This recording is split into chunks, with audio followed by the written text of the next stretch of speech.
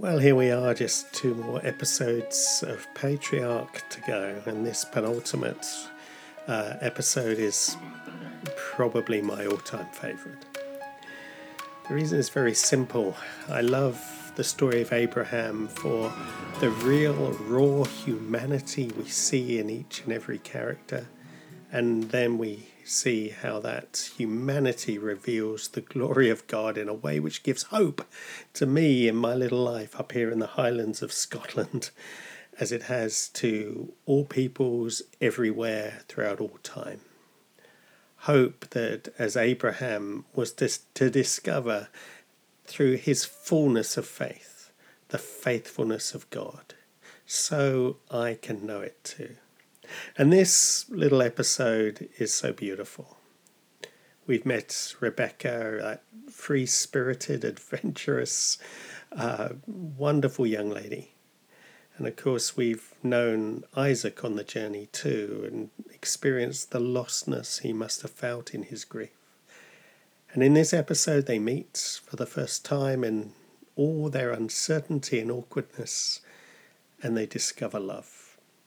A pure, deep love. And as Abraham watches on, he knows the journey is done. The promise of God is secure. He is faithful, as he is to us today. Enjoy, tell me what you think, and tell others too of this wonderful, wonderful story. Here we go. Patriarch, Chapter 8, Part 6.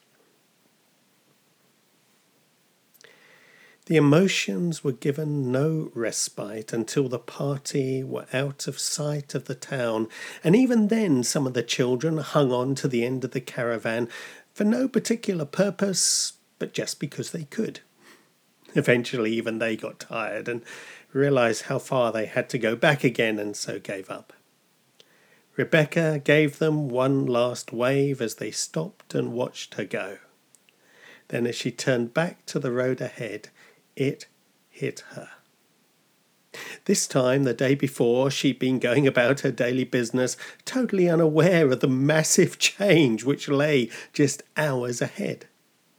Of course, she dreamed of being introduced to the man with whom she would set up life and family, but she never expected her world of dreams and a world of reality to coincide that day. It certainly never crossed her mind that they might when she offered to water the camels for the kindly old man.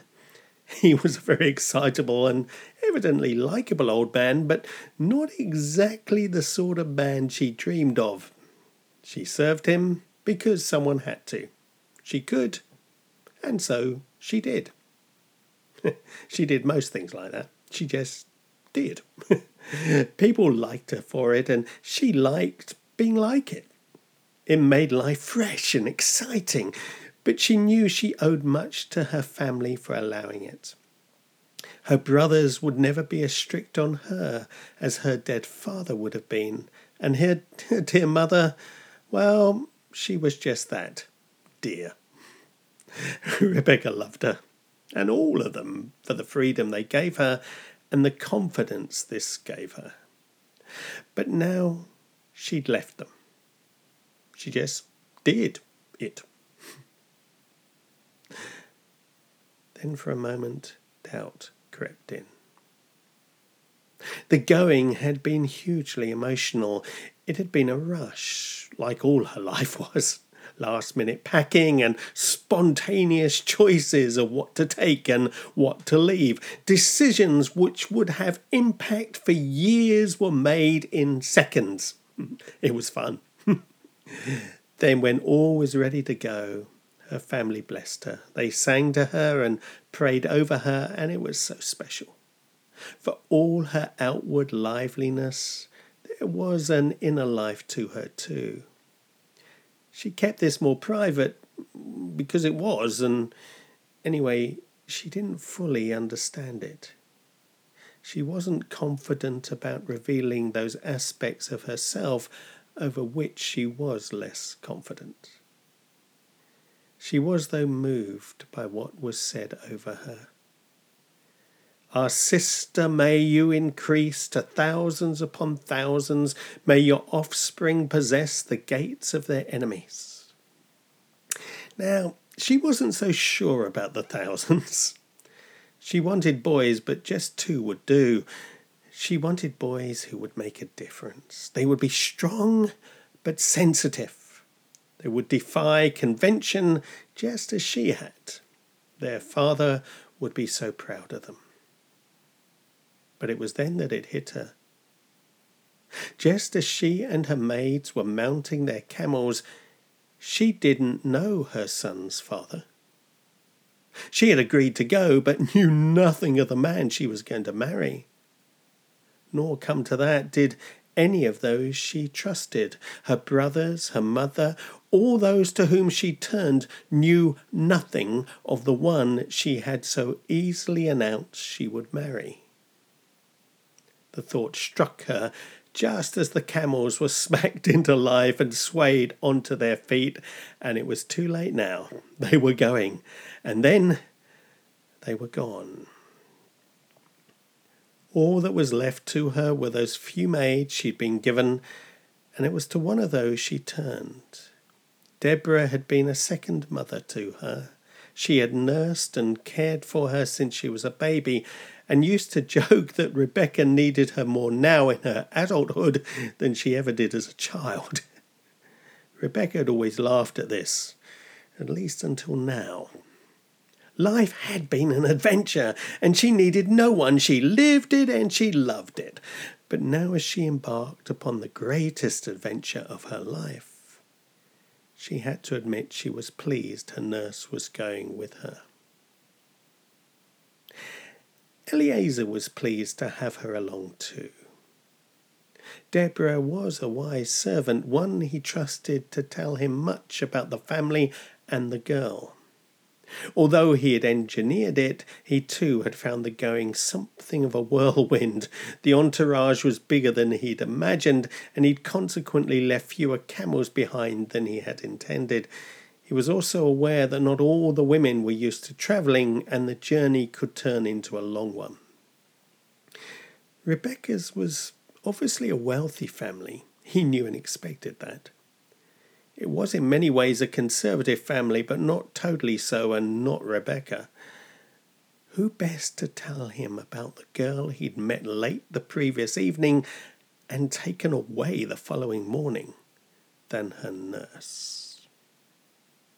And so they rode side by side and exchanged stories of their master and mistress, cagily at first, but as the hours passed, more freely, honestly, and even with humour.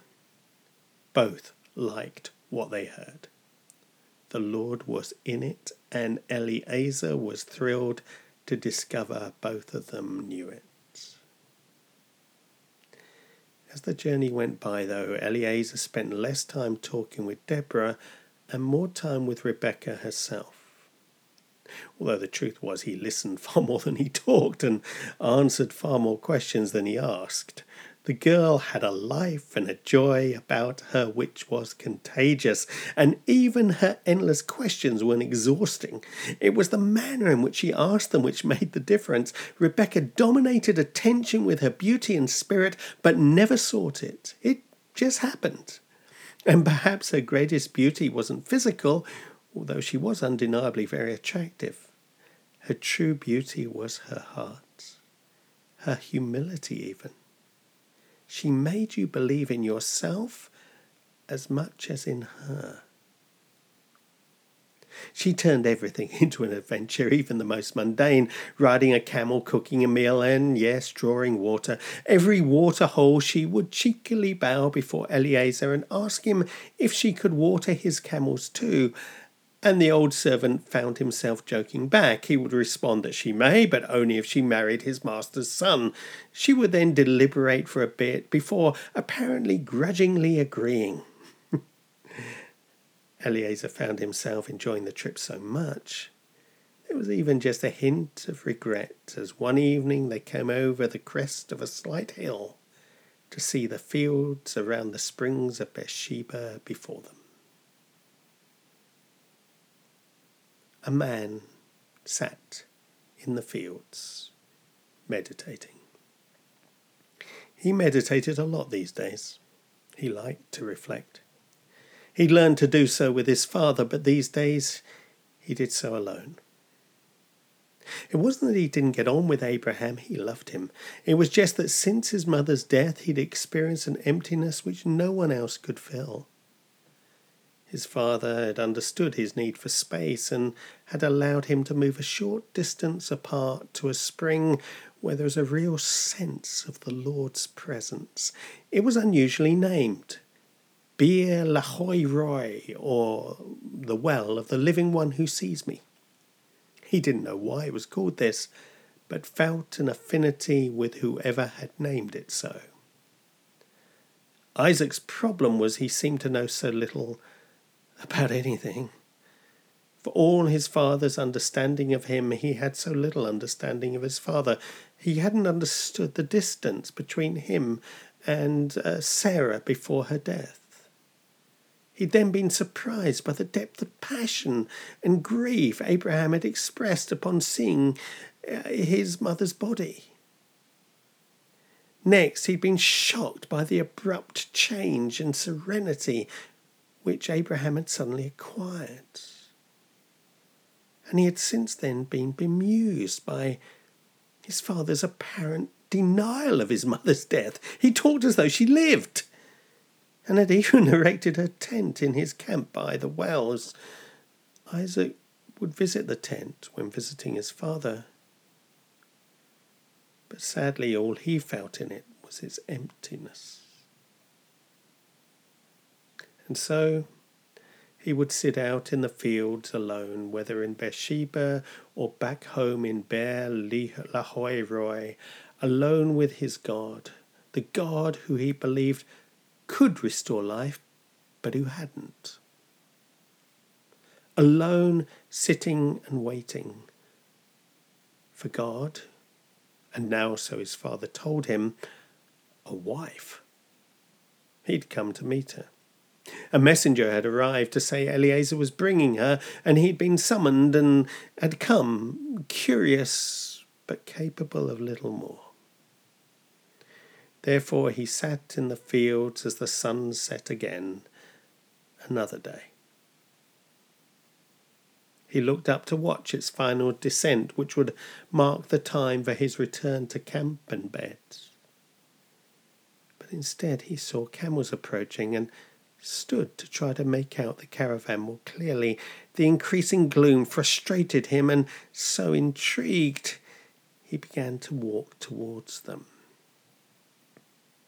As they descended the hill into the field, Rebekah's view of Isaac was a little clearer, but not much. She'd been tired, and her head had dropped before Eliezer had told her to look up, because Beersheba lay ahead. When she looked, though, she didn't see the camp. She saw a man. It was only his outline, but intuitively she knew who it was. She pulled up abruptly and got down off her camel. She looked again and then went over to Eliezer, who had also seen the man and had also pulled up his camel. He sat, she stood, and both watched the man heading their way. Just for a while, both silently studied the approaching figure while Rebekah plucked up the courage to ask, "Who is that man in the field coming towards us?" Eliezer didn't answer immediately, and Rebekah began to wonder whether he'd heard. Then, just as she was about to repeat the question, he gave the answer she expected and hoped for. He looked at Isaac and said, "He is my master." And with that, all her confidence drained away. Her first response was to draw her veil across her face and cover herself. It was what virgins did before their husbands. It was beautiful and meaningful. Rebekah had kept herself for this moment of total unveiling. But her act was more than that. She felt an excitement, a fulfillment, but also a little nervousness and fear. She was grateful to the veil, which hid not just her face, but the stories it told. She had never felt this awkward before a man. She'd always had a very free relationship with men. When her father had died, she'd drawn close to her brothers, and they'd treated her almost as an equal. Consequently, she felt more at ease and able to hold her own in male company than other women, and that was probably why she was able to be so assured before Eleazar that momentous evening by the well. Yet for all her freedom, she'd never been anything but appropriate in all her dealings with men, and none had ever been given the impression of any possibility of intimacy or desire on her part. There was a purity and a wholeness she'd kept for this very moment, and now suddenly it had arrived. On the journey there, she'd been dreaming of all that it could be. But this was now reality, and she hadn't expected it to come so quickly. Part of her wanted to run away and hide. She was inexperienced, unsure, awkward, and ignorant of both the man and what he wanted of her. She waited, covered almost deathly in between two worlds. She'd been taken from and had died to the old world she knew, and now she waited to be unveiled in and born to a strange new one which she desired but feared. For this moment, though, she was no one, nowhere, and stood anonymously veiled. Now he stood before her, and she could see him, even though he couldn't see her. She could sense him too. She could sense his awkwardness. He was also nervous, the nervousness she felt of one who was entering into a new world, and she was reassured. But there was more to this man. Even if she'd never known a man physically, she understood them. She liked to think she knew how they felt. In Isaac, she sensed a depth, a sensitivity, a love, a loss, and a lostness. She was excited, intrigued, drawn, and sympathetic. She was also relieved. The way he took her hand and led her through the fields, the way he opened first the flap of the tent and then, so slowly and expectantly, the veil of her garment, the way he stopped, stood, and looked first into her eyes, all told her of the man. She wanted to give herself to him. She wanted him to have her and to find himself. He still stood there looking, unsure of what to do or say next. So to help him, she smiled. To her it was just a smile. But to him it was so much more. It was a restoration and a healing, closure for the past, an opening of the future. Outwardly he was no less awkward, but inwardly something had shifted. From then on, this tent, like his heart, no longer belonged to his mother. A new day was dawning. That night he took Rebecca as his wife. They lay together and became one, husband and wife. He had known her only those few hours, but already he loved her and was comforted and fulfilled by her. The sun was now rising, and he could live again. After Eliezer had introduced Isaac to Rebekah and told him all that he had done, he went to report to Abraham. Never in all his years of service had he had such good news to give to his old friend. Abraham was grateful to Eliezer and to God, grateful for Rebekah and grateful for everything life had given him. He was also at peace. That night he made his way slowly out of his tent and stood a respectful distance from Sarah's tent and remembered.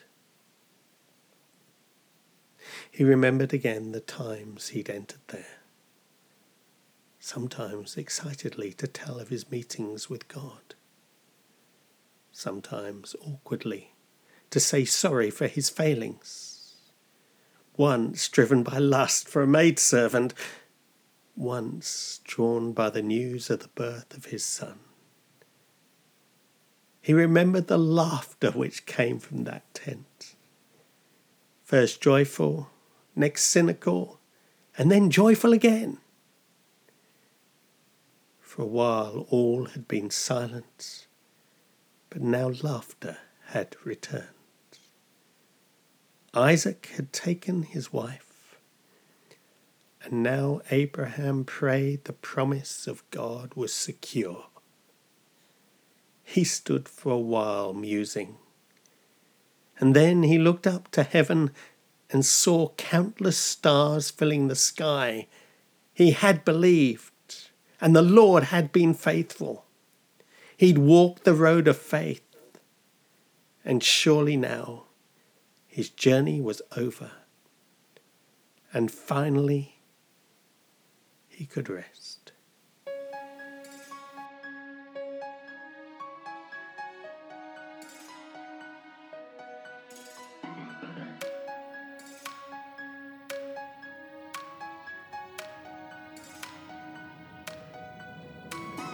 You're listening to the Patriarch Podcast. For more information, you can go to BibleNovels.com, where you can become a Patreon supporter to support Overseas Mission.